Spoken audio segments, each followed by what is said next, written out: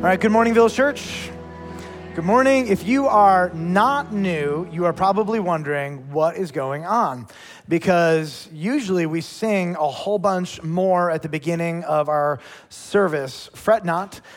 We are going to be moving all of the music, except for the first song, to the end of the service, as well as communion, because today, for the month of July, we are launching a series called Worship Music. So you're also going to notice that on each of the slides, there is a mobile number, 833-459-4064. And I want to encourage you, pull out your phones, save this number. You can save it in your phone as Sermon Q&A. And so here's what I want to invite you to do. Throughout the month of July, if you have any questions whatsoever, anything that you want our pastors to go deeper on, you can text those questions to this number, and we will get all of them. And I think most of you know that usually on Mondays, a handful of our pastors, we go into our studio and we answer some of the biggest kind of like unaddressed questions from the sermon. We make videos. We host all of them on what's called Village Church Digital. You can see well over 1,000 episodes that we have done there. And our desire is to help you go deeper into God's word. Our desire is to foster questions, and we want to go after them. So here's a few rules on the questions. This is designed to be for us to hear your questions about the sermon. And so if you have snarky thoughts, you can send them, but it's not something we respond to. So if you want a response, this probably isn't going to be it. Although, if you want to share, we'd be happy to read whatever you have to write. That being said, here's kind of like the rules. You can text anytime you want. If it's 3 a.m. and you are taking care of your child in the middle of the night and you're holding them and you can't sleep, text away, right? It could be in the middle of a sermon. We get them all in batches in email, so you don't have to worry about waking anybody up. I also cannot guarantee that we're going to be able to answer everybody's questions. That does not feel possible.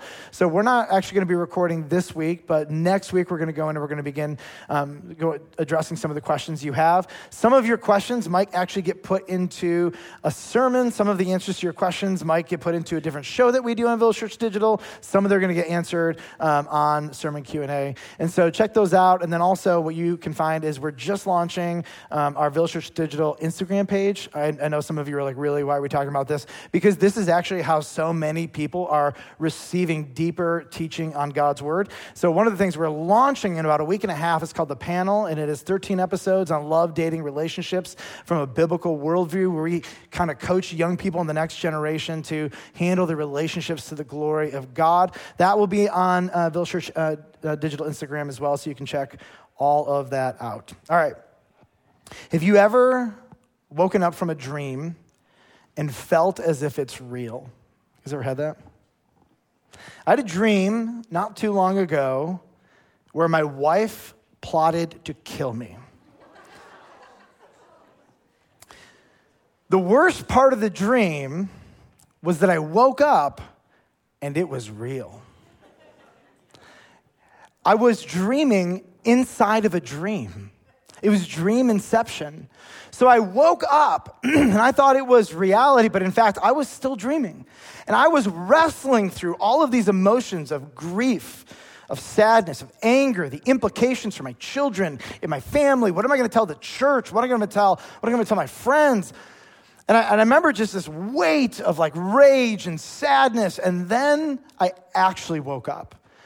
And I looked over, and sitting next to me was my wonderful, non-murderous wife and the mother of my children. And I looked over at her, peacefully sleeping. And do you know what emotion I felt deep in my soul? Rage. Pure rage. And it took me hours for that emotion to settle down. In fact, I woke up and I left the house because I didn't even want to have to deal with the emotion. What's fascinating to me is that I will pay to watch movies and listen to music that actually make me feel these same kinds of emotions. In fact, I think the best movies, and you know this, they immerse you into the story, almost to the point where you forget you're you and you start to feel as if you are the characters. You guys have like movies in your mind that you're thinking about right now? Music has a similar power. I have music that makes me feel calm. I have music that makes me feel energized. I have music that makes me feel nostalgic. I have music that makes me feel reflective. And the power to create art that moves people's minds and emotions, it can be used for great good and great evil. Amen? Like, why are we like this? Why are we so easily influenced and shaped by people who can move our emotions? And here's the reason. God has designed us this way. We've been designed to be moved and to be formed by story and by melody.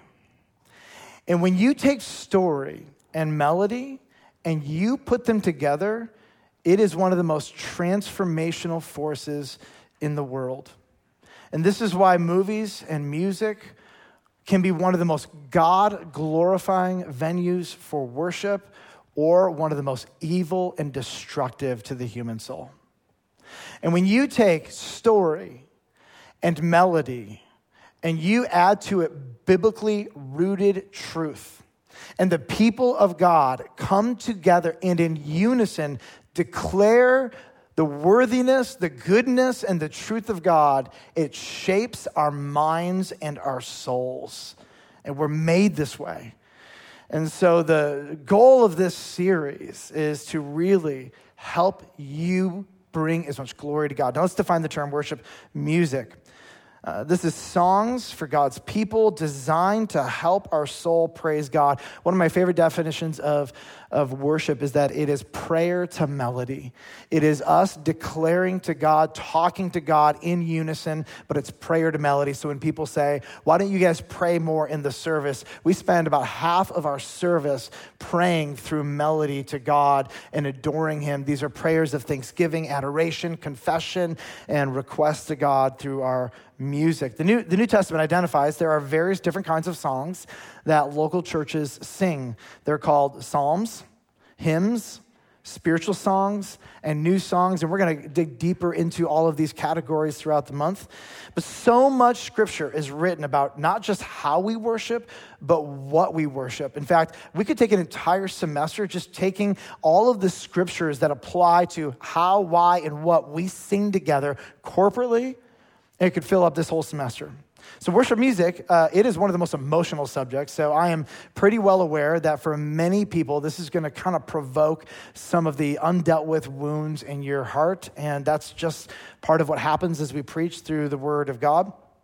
People go to church because of their music. People leave church because of their music.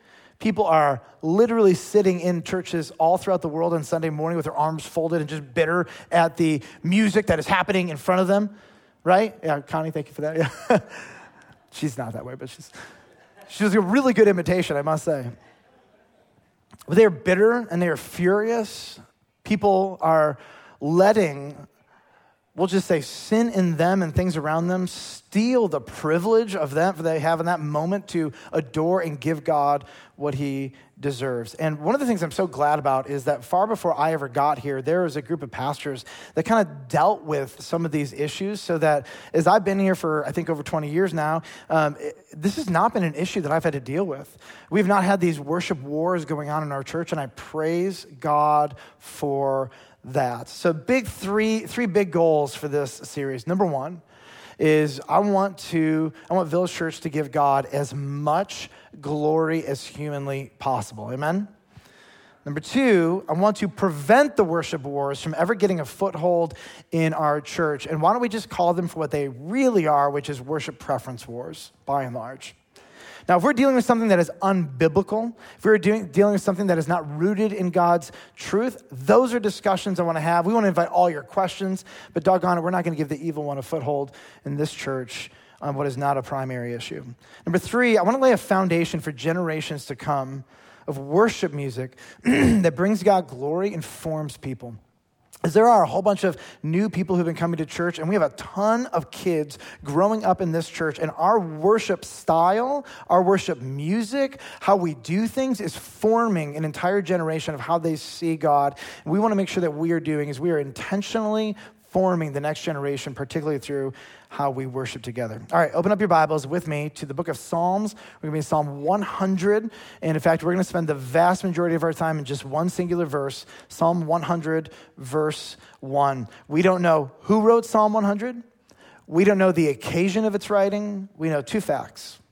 Number one, the author wrote Psalm 100 to instruct and help people, the people of God, to worship emotionally.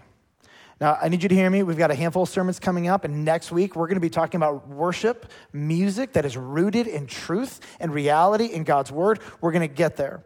But this week we're actually going to spend most of our time focusing on the emotions and the attitude of the worshiper. The second fact we know about Psalm 100 is that it is a psalm that is inspired by God. It is good and right, so we want to mine it for what is true and real in him. So here we go. The psalmist says in verse 1, "Make a joyful noise to the Lord, all the earth." Make a joyful noise to the Lord, all the earth. I want to show you three truths from this singular verse. Truth number one, God created you to verbally and physically express joy. If this is new information to you, I'd like to introduce you to what's called your face. It has eyes, and it has a smile, and little different things you do with it to communicate and to express. You have hands, right? Some of you, who are the hand talkers here? There we go. Yeah, took a minute, but yeah, there we go. Like, you're expressive, and you are created by God in the image of God to express the things that are going on inside of you. So let's think about this from answering a question. What is a joyful noise? Clearly, the joyful noise is an expression. This in the Old Testament is singing, shouting, instruments, clapping, dancing, and other expressions, outward expressions of happiness. So what I find fascinating is how the ancient Jews worshiped.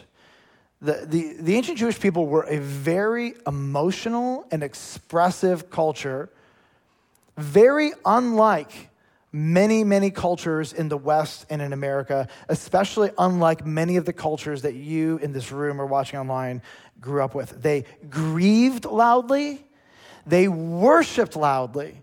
Like many of you, if we plucked you up and put you into one of their temple or synagogue worship services, you would be uncomfortable because you would just be standing there, nervous to even move your hands, right? You know this. This is normal. This is what we see all the time. And I think there are three really, really big challenges for much of the American church, particularly the Western church, how we think about emotions, and we compare them to how the ancient Jews and the biblical authors thought and talked about emotions. So here's number one. Western culture stifles expressions of emotion, while ancient Jewish culture celebrated them. You see the difference? If your heart culture dances and shouts, you're going to have a much easier time with the commands of Scripture. You're going to hear what they say, and you're going to go, amen, let's dance, let's shout, woohoo, and you're going to be that awesome person who claps at the end of every song, and you're going to mean it, right? That's normal for you, but that's like most Christians in America struggle to even get a hand above halfway, let alone to clap and applause or anything of the sort, so to shout or to dance. Like those are like next level things, right? Western culture, number two, enforces the mantra, do what you feel. Where even Christians are petrified to tell another Christian to do the opposite of what they feel. This is how deep it is now into our soul and our culture. So somebody says, I don't feel like going to church this morning. You know what we should be able to say to them? Are you dying? Are you sick? Are you contagious? No, get up, get off your butt, and go to church. We don't say that because that's mean, isn't it? Because we live in a culture that is required to honor the feelings over what is right, true, and expected. So even in the church, we are petrified, and truth tellers, even the ones who do it in love, are seen as not compassionate. You know this. Biblical culture celebrated doing what is right despite what we feel. And so for the Christian, We are informed by our emotions, but we do not serve them. Our emotions do not determine what I give to God or what God is due. If I come into this room and I don't feel like giving God glory, it doesn't matter because he deserves it no matter what we feel. And so this is really challenging because as American Christians, what we feel should determine how we worship. And biblically, that is backwards. That is idolatry. That makes you the center of worship and not your God who deserves worship no matter what we bring to the table. Number 3, Western culture sees emotions as simplistic, like binary. It's either this or that. I'm either sad or I'm happy. In kind of the Western notion, we feel one emotion at a time. And when we feel this singular emotion, all other emotions don't exist. The biblical writers seem to have a different approach to emotions. They see emotions not as binary, not as this or that, but they see emotions as layered. I want to illustrate this with you. Emotions are like snow in my front yard and backyard. I hate snow. Hate it. Yesterday was a delightful day. I walked into the house, I walked up to my wife, and I said just these words: I hate snow. That was it. So delighted. It was beautiful. It was warm. It was nice. It was a great day. Snow, on the other hand, is from the devil. Prove me wrong. No, the reason I say that is from the fall. This is my little conviction, because even though it's a great analogy in Scripture, I just don't see it on the new earth. I don't know. On the new earth, I'm imagining with resurrected bodies. It's not always. I could be wrong, whatever. But when I look out in the winter, all I see is snow. And snow is like that dominant negative emotion that you feel. It covers everything. You know what I'm saying? It's grief. It's sadness. And it's just covering everything. So when you look out, all you see is snow. And snow gets in the way. It gets in the way of doing normal things like parking my car, like walking to the house. It can be slippery. It can be dangerous. And sometimes I just need to get out my shovel, and I need to shovel the driveway, and I need to make a path to my front door. And just because I shovel the snow out of the way for a time, does that mean I'm denying the snow's existence? No, in fact, what does the snow reveal to me? The snow reveals to me that there is ground that I can walk on, and there is grass that is still brownish green underneath, and it gives me deep hope that one day this snow will melt. Spring is coming, sure as the sun rises in the morning. But it also reminds me that underneath the snow is something solid and unshakable and unmovable.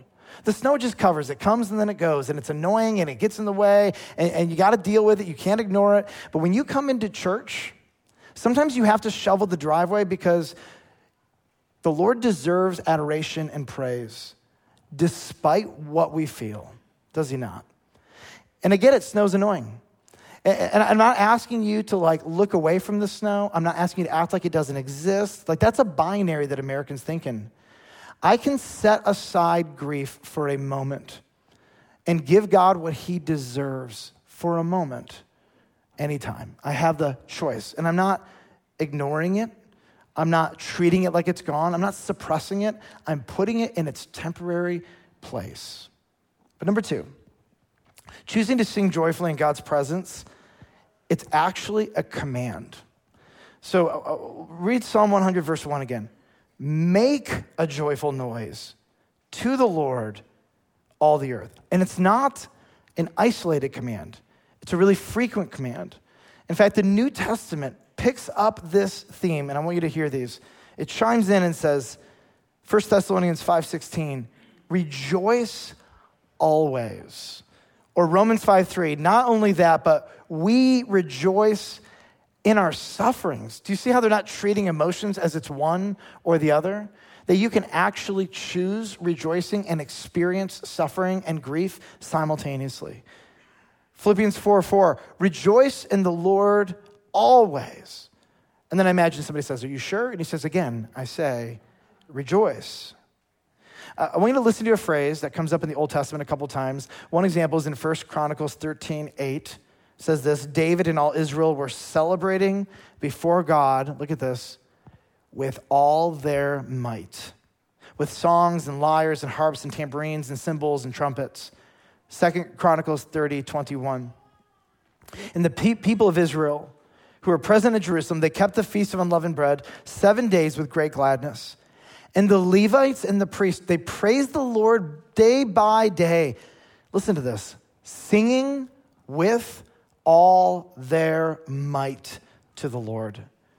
To put your might into something means you need to give it your all. It means that there's actually an obstacle. I guarantee you, if we could interview the thousands of Levites, the singers, and we said to them, did you feel like giving God glory, adoration, and worship day by day, all day long? Do you know what they would have said? Probably not. Like if I go to like a worship night, after about 1 hour and 10 minutes, I'm done. I'm like, I need to think, I need to rest. I've only got so much in me. Now, will I go longer? Yes, but it requires might at a certain moment. It requires overcoming the natural inclination of what is inside of me. And so what this means is that the people of God, they come together because of who God is and what they're celebrating. And they're kind of just acknowledging the reality that some of them don't want to, but what we feel does not determine what God gets. And so sometimes you come into church and you have to worship and sing with might. It actually takes energy. It takes you overcoming something. Because here's what we know. The goodness of God, what he deserves, is not rooted in what I feel like doing or how good I feel about God today. The authors of Scripture know this. You typically can't control how you feel. If you could control how you feel, it would be a wonderful world, and we would choose to feel great all the time, would we not? What you can't control is your attitude. And what I've learned is that when I have a bad attitude, do you know what I feel when I invest in my bad attitude? Bad feelings. What I've also learned is that when I have a good attitude, the good attitude doesn't always make me feel better about everything right away, but do you know what typically follows when I choose a good attitude? More positive emotions. And so it's interesting that I think so much of what it means to worship with joy, particularly when you don't want to, is we choose an attitude of joy even if the emotion isn't there. And one of the gifts of God is that when we choose joy, when we choose to reflect on the goodness of God, when we choose to reflect on our salvation and what he has done and who he is and what is objective and what is true, when we choose to put that to melody and then to join with the people of God and to root it in God's word and declare it together in unison as one, it has the power to begin to change you and to remind you of what is true and what is real. But if you listen to your emotions, we'd sleep in every Sunday, right? If you listen to your body, it says, I don't have the energy, I don't want to, but what is good and what is right? Consider the attitudes that we find in the rest of Psalm 100. So look at verse 2. Serve the Lord with gladness. He does not say serve the Lord if you feel like it. Serve the Lord with gladness. And when you come into his presence, we come into his presence with singing. Singing is a response to something good and glorious. And it's natural that in the Bible, when beings come into the presence of God, they sing because it is the soul crying out worship. Verse 4 says, enter his gates with thanksgiving. It does not matter what is going on in your life. There is much to thank God for. Enter his courts with praise. Give thanks to him. Bless him. Now, there is an exception to the rule, lest you think that I or the writers of Scripture are just cold-hearted and we don't care about your emotions. The book of Psalms is the song book of Israel, of the nation of Israel. It was sort of like their hymnal. And there are psalms for every single emotion you can imagine. Are you depressed? There are psalms. Is somebody literally trying to end your life and generations after you? There's a psalm for that. Is someone trying to ruin your reputation? There's a psalm for that. Are you happy? There's a song for that. Are you really grateful? There's a psalm for that. Have you just been exposed in your sin and you need to repent? There's a couple Psalms for that. Like, you choose the human experience, and by and large, there is going to be a psalm written for God's people to come together and to worship. But here's what they did. They have different kinds of psalms for different kinds of occasions. A king is being coronated, they have a psalm for that. There's like a funeral service, if you will, there's a psalm for that. But by and large, those are seasonal, these are temporary things. The default of God's people is that they come together and they sing with joy when it's not one of these one-off experiences. That is the default rhythm of how the Jews worshiped. Here's the third truth from Psalm 100. Choosing to sing joyfully in God's presence, it's possible. I want to share with you 4 reasons why it's possible. Number 1, I can choose joy because God saved me dramatically. This is a fact if you have trusted in Christ, no matter how terrible things are going. One of the tools that I personally use is, particularly when I'm just feeling blah, is I paint a picture in my brain of who I would be and where I would be if Jesus hadn't intervened in my life. And when I start to look at the sin patterns that I struggle with as a Christian, and then I imagine just doing those times 10, I imagine pushing God away, I imagine the things I would indulge in, I get a pretty clear picture of who I would have become had Jesus not intervened in my life. For some of you, you're like a brand new Christian. And that image, you don't have to wonder. You know exactly who you would have been had Jesus not intervened in your life. Some of you, you've been a Christian for a few years, but you looked at high school, college, your young years, and you know what you were capable of. The fact that you are here is a miracle of God. He saved you from your sin. And so when you think about like just coming into church, if you have anything to be joyful about, it is that God has saved you. God help us had he not. I can choose joy number 2 because God cares for me personally. Whatever snowy emotion that I feel, whatever it is that's just covering all of my mind and all of my life, he wants me to bring all of that to him. And so it's not uncommon that when I am singing, I have these burdens on my heart, these heavy, heavy things. Just to be honest with you, like as I think about the world and what happens globally, I am just burdened by this. And there is always something to be burdened by. Amen? It's a war somewhere. Someone we love is sick. There's always something somewhere that if we set our minds to it, will consume us. But when we come together, we're not acting like those things don't exist. We're not shoving them away and just being like, well, I can't see it. We are choosing to focus on our God, who cares deeply for me in this moment personally, who has given me the Holy Spirit, who is encouraging me and training me and rebuking me and correcting me and forming me and teaching me and helping me. And so here's what I know. Like I know when I come to worship, God cares for me personally, and I can worship him for that because even though the ground is covered with 6 feet of snow, it feels like sometimes, he is still with me and loves me personally. I can choose joy because God is working in me powerfully. Here's just my basic assumption. Everyone in this room, the Holy Spirit is working. You might be snoring right now. The Holy Spirit somehow is going to work through this morning in one way or another. He is always active. Somebody walks in the church late, leaves early, doesn't talk to anybody. Here's my assumption. The Holy Spirit is working in that person's life. I am preaching and the Holy Spirit is working on me right now. I just have this assumption that he is powerfully at work in everyone's lives, whether I can see it, feel it, or sense it or not. And so I worship him because I know that for the people that I love, he is working in their life. I think about my children. He is working in their life. I can worship him because he is good and he is working powerfully. I can choose joy because my God has secured me eternally. All of this is temporary and fleeting. The snow is going to melt, and one day we are going to have resurrected bodies on a brand new earth without sin, and every single tear will be wiped away. There are going to be emotions that we feel now. There's going to be snow that covers the ground that is going to be gone forever. You will never, ever experience grief or sadness or weeping on the new earth. Praise God. And so I can worship him because here's what I know. I am secure. My salvation, the moment I trusted in Jesus, was permanent and forever. And no matter how dumb I am, it cannot be lost. I cannot undo what God has done in me. I cannot take away a salvation that he gave to me and sealed with his Holy Spirit.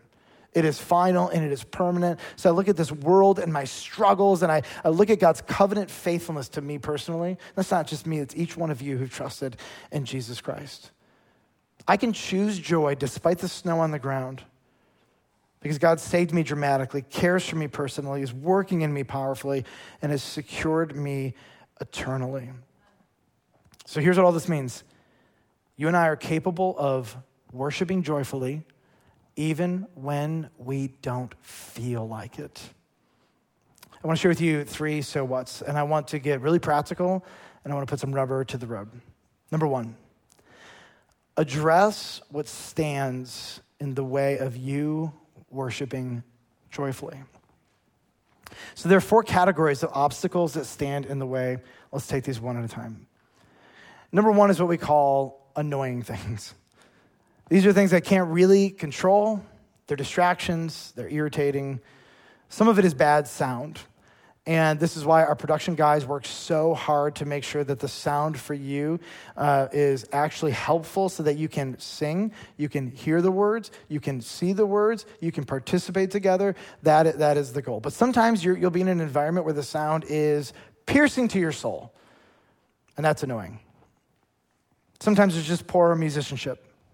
Sometimes some people get up and they should not be playing instruments whatsoever. Sometimes you just have bad tech, and bad tech can make things really distracting and really annoying, like when screens go out and there's feedback and you're trying to figure out what it is. It's just really annoying. Some of you, it's really annoying because you stink at singing. I am the worst, like objectively the worst. My children tell me all the time, Dad, stop singing. It's not good. I am convinced that when I sing, somehow the blood of Christ functions like auto-tune, and then the Father hears me perfectly in tune, and that's my mediator. Otherwise, he would plug his ears. The second kind of obstacle is what we would call hard things. These are realities that I have to give back to God every single time I come to worship. So it might be past church hurt, particularly related to worship music. For some people, that's actually a pretty poignant wound. For some people, it's a season of grief. You didn't choose it. You're not in the season of grief because of sin, but you still need to be able to come into corporate worship, and what is still true and objective is still true and objective. God is good. He loves you. He cares for you. He secured you. He has saved you. And so you walk in, and metaphorically speaking, you have to shovel the snow off the driveway so you can walk on solid ground just for a few minutes. Sometimes it's just lack of experience. So like if you're a newer believer, what we do when we sing is weird to you because we all stare at a screen, read words, and then say the same things. And that can feel like a pretty awkward thing for a lot of people. And so when you don't really know how to sing, you don't know what to sing, you don't know why we're singing. In fact, you might not even know what some of the words mean. You know what I'm saying? Like, you're like, I don't know what an Ebenezer is. I don't know why I'm singing it. And so you have to like open up your phone and look up dictionary.com just to figure out what are the words that we're talking about. And that's hard. The third kind of obstacle is what we call internal things. And what I find most of these have to do with is really just connection. And here's one. One is a lack of connection to the music. So there are some genres of music I listen to, and I'm like, I don't get it. I don't get it at all. And if your church happens to sing a genre of music that kind of just like grinds your soul, like if this was, I don't know, like a country music service, I don't know. I would just be like, it's hard for me to think about worship and country music. I'll listen to it like in my car, but I don't really want to worship. Like, so I have a hard time connecting to that. Sometimes, actually, it's just a lack of connection to God. So you might be here and you might watch someone and they mean it. I mean, their hand is raised and it's like the words that are coming out of their mouths, their soul believes. But for you, you feel like it's outside of you. You feel like it's distant. You feel like the words are out there. You don't totally understand it. It's not necessarily your soul singing. It's just your mouth kind of singing so you don't look like, weird. And maybe God's distant because you've never personally trusted in Christ. And so if you're here and you've never made a decision to trust in Jesus Christ, God is out there. It is different from the person who knows him, who is the Holy Spirit, who's trusted in Christ. And when they sing and they worship, it's actually their soul giving praise to God. And so that's an internal thing. Sometimes it's just a lack of connection to the people who are around you.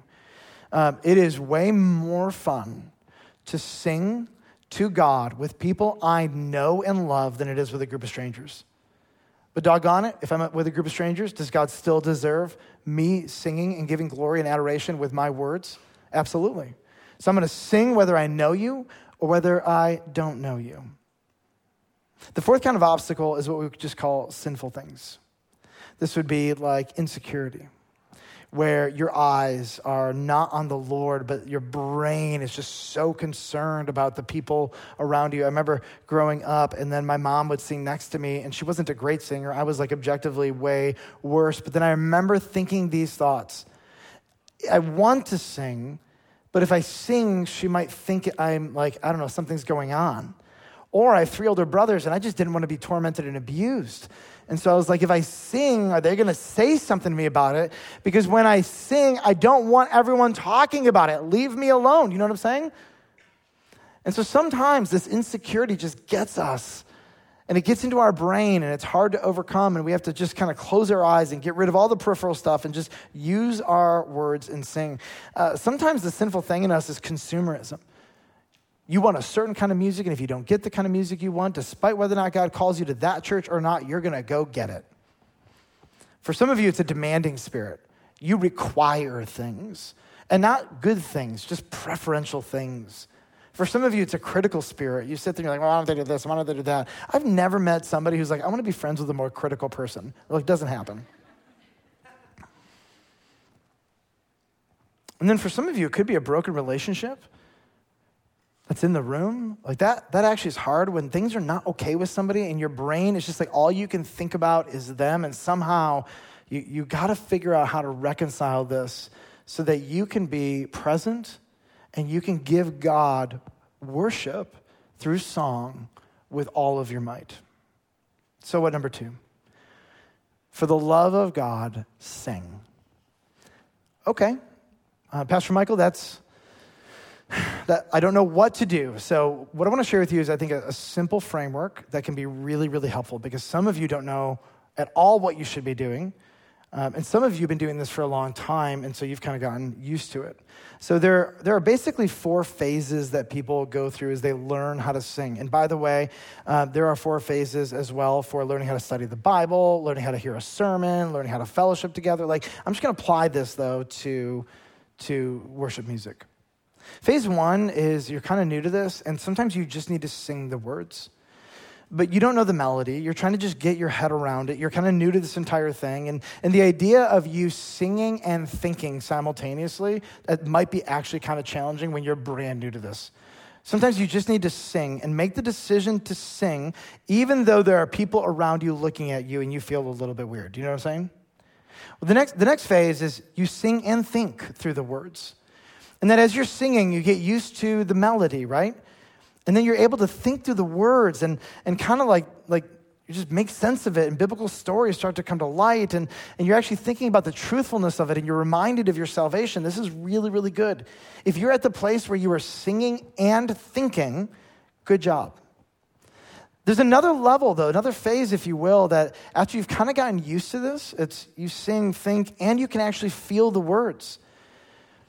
This ability to actually feel emotions when you sing and praise God and give him adoration, it actually is something that happens over time as you are able to be fully engaged with your voice and your mind with God's people. Your emotions tend to follow at that point. And then the 4th phase is you sing, think, feel, and express.